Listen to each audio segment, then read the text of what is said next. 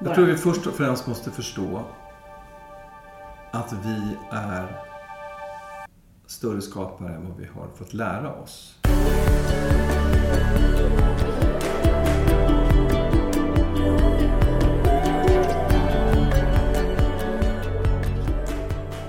Tänk om det är så att man istället för att säga "det tror jag när jag ser det" borde säga "när jag tror på det, då ser jag det".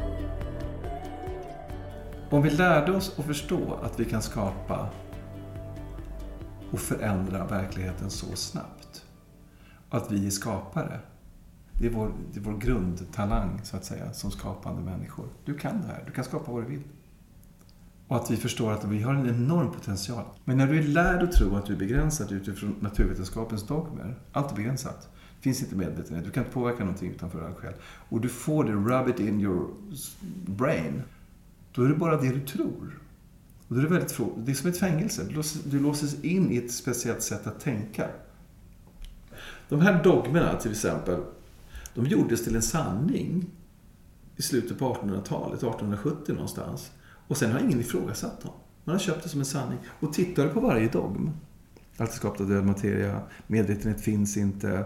Allt är mekanistiskt. Allt är kemiskt och fysiskt. Du kan inte påverka någonting utan hjärnan. Hjärnan är en kemiskt programmerad robot i princip. Genetiskt programmerad robot. Gener styr liv. Gener kontrollerar liv, som kom då på 60-talet när man började prata om gener. Kemisk mekanistisk medicin är det enda som fungerar därför att allt baseras på att vi är kemiska och fysiska och sådana saker. De håller så hårt i den övertygelsen.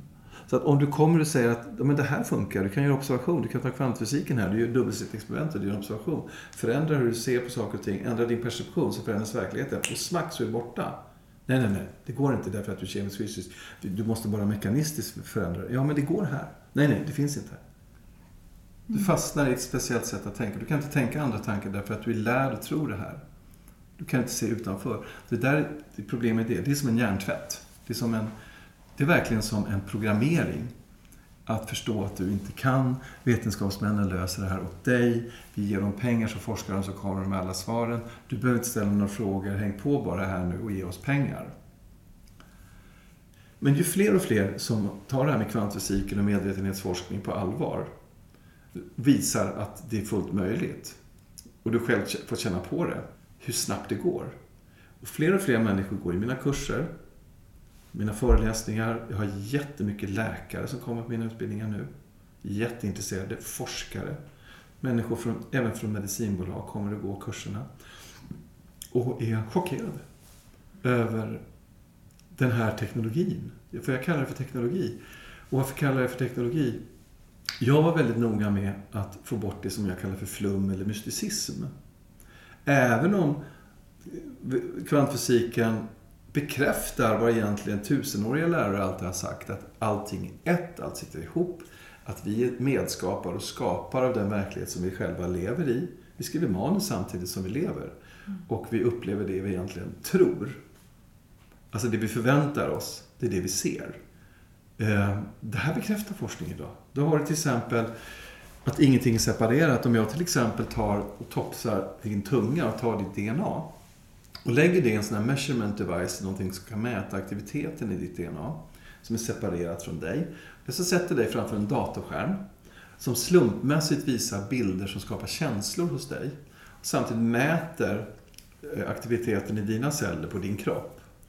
Lögndetektor eller någonting sånt där som kan mäta aktivitet. Och när du känner känslor och du får en reaktion, då reagerar ditt DNA som är separerat för dig exakt samtidigt som om det satt ihop. Och det spelar ingen roll avståndet. Det spelar ingen roll om du tar den här från östkusten till västkusten i Amerika. Du får fortfarande en effekt som om du fortfarande satt ihop med ditt DNA. Så man säger once connected, always connected. Och det kallar man för entanglement. Vad är det som överför den här informationen mellan din kropp och ditt DNA? Vad för någonting? Vad finns det för någonting? Det här är snabbare än ljuset. Som man sagt, en konstant. Alltså ljuset är en konstant, det rör sig med 300 000 km per sekund. Det är det absolut snabbaste som finns. Nej, det här är snabbare. Därför är det omedelbart. Och då vet man att det finns någonting som man kallar the matrix. The zero point field, nollpunktsfältet. Där allting sitter ihop Det har en omedelbar effekt. Om någonting förändras här så förändras exakt samtidigt där, omedelbart. Det finns ingen delay i tid. Därför ser man att det finns någonting som vi inte kan mäta. Men vi ser effekterna av det här fältet när vi gör experiment. Som till exempel när vi separerar DNA från en människokropp och ser att de samverkar. Just det. Ett exempel. Det här vill man blunda för. Vad skulle det här innebära om man tog in mer sådana här saker i forskningen? Att vi kan faktiskt påverka saker utanför oss själva. Vad är det som är farligt? Vad är det som är så hotfullt? Alla dina övertygelser som du har skapat, det skapar ju också din verklighet och det du förväntar dig. Och du kommer också bekräfta det du tror. Du kommer bekräfta det du tror, det du förväntar dig hela tiden. Om du är skolad ingenjör, det betyder inte att det är fel. Ingenjörer gör fantastiska saker inom den tredimensionella. Forskarna gör också fantastiska saker inom ramen för sin tes. Det betyder inte att de skapar någonting nytt. Det betyder inte att man kommer med någonting nytt. Utan man utgår hela tiden från trosuppfattningen, de här 10 dogmerna som jag pratar om. Att det är där vi ska forska. Är du läkare, är du ingenjör eller någonting och kanske går den här kursen som jag har och ser att du kan förändra saker inom loppet av sekunder, så kan jag säga att det där är ju nys. Det där tror jag först när jag ser det. Eller det där är jag skeptisk. Ja, säger jag. Du får vara skeptisk. Men det är inte du som är skeptisk. Därför att du har en trosuppfattning. Det är jag som är skeptisk, säger jag. Jaha, varför då? Därför att jag gick inte på den här tron som du har köpt som en sanning. Naturvetenskapen. När man är läkare, när man har ett yrke, när man har lärt sig någonting som fungerar faktiskt. Det fungerar inom ramen för det ska göra. Och du upplever det här att smärtan försvinner. Och du är läkare och har massa förklaringsmodeller. Då har du någonting som jag kallar för kognitiv resistans. Ett motstånd att ta emot det nya. För om det här funkar som jag gör, varför ska jag ta till med det? Just det. Hänger du med? Kognitiv resistans, ett motstånd att ta in det som är nytt. När det här ändå funkar här. Just det. Istället för att gå 10 år i terapi så kan du göra så här. Den strukturen som du en gång skapade i livet, du vet inte när, men någon gång gjorde du det. Förmodligen när du var liten. Den strukturen kan man säga, kan vi se som databits eller legobitar eller någonting som har strukturerat sig och blivit en verklighet för just dig. Som har blivit din speciella verklighet. Tänk dig att du har en näve med lego. De här bitarna kan du bygga vad du vill med. Du kan bygga en båt, du kan ha sönder dem, du kan bygga en bil av samma bitar, ha sönder dem, och bygga ett hus av exakt samma bitar. 3 olika strukturer, 3 olika betydelser. 3 olika verkligheter. De är lika verkliga som de overkliga när jag raderar dem. Så på din och min tidslinje, om det nu finns tid, så skapade du den verkligheten. Du behöver inte terapeuta. Du behöver inte problematisera dig själv.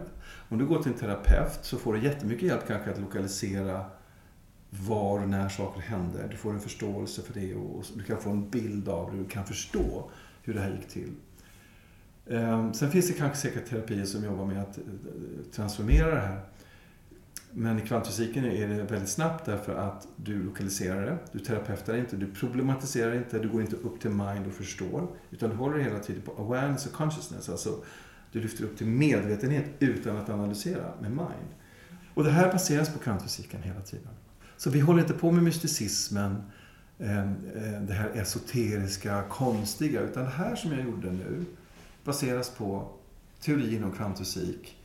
Och vi hittar metaforer för hur vi kan göra i våra riktiga liv, våra vanliga liv.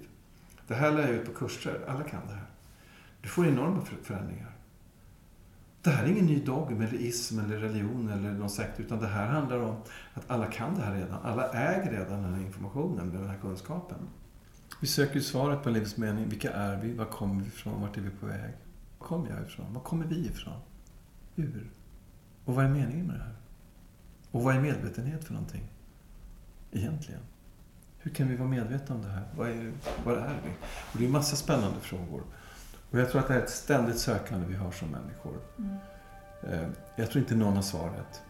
Jag tror att svaret finns inom oss, någonstans djupt förborgat inom oss. Vi har ingen aning.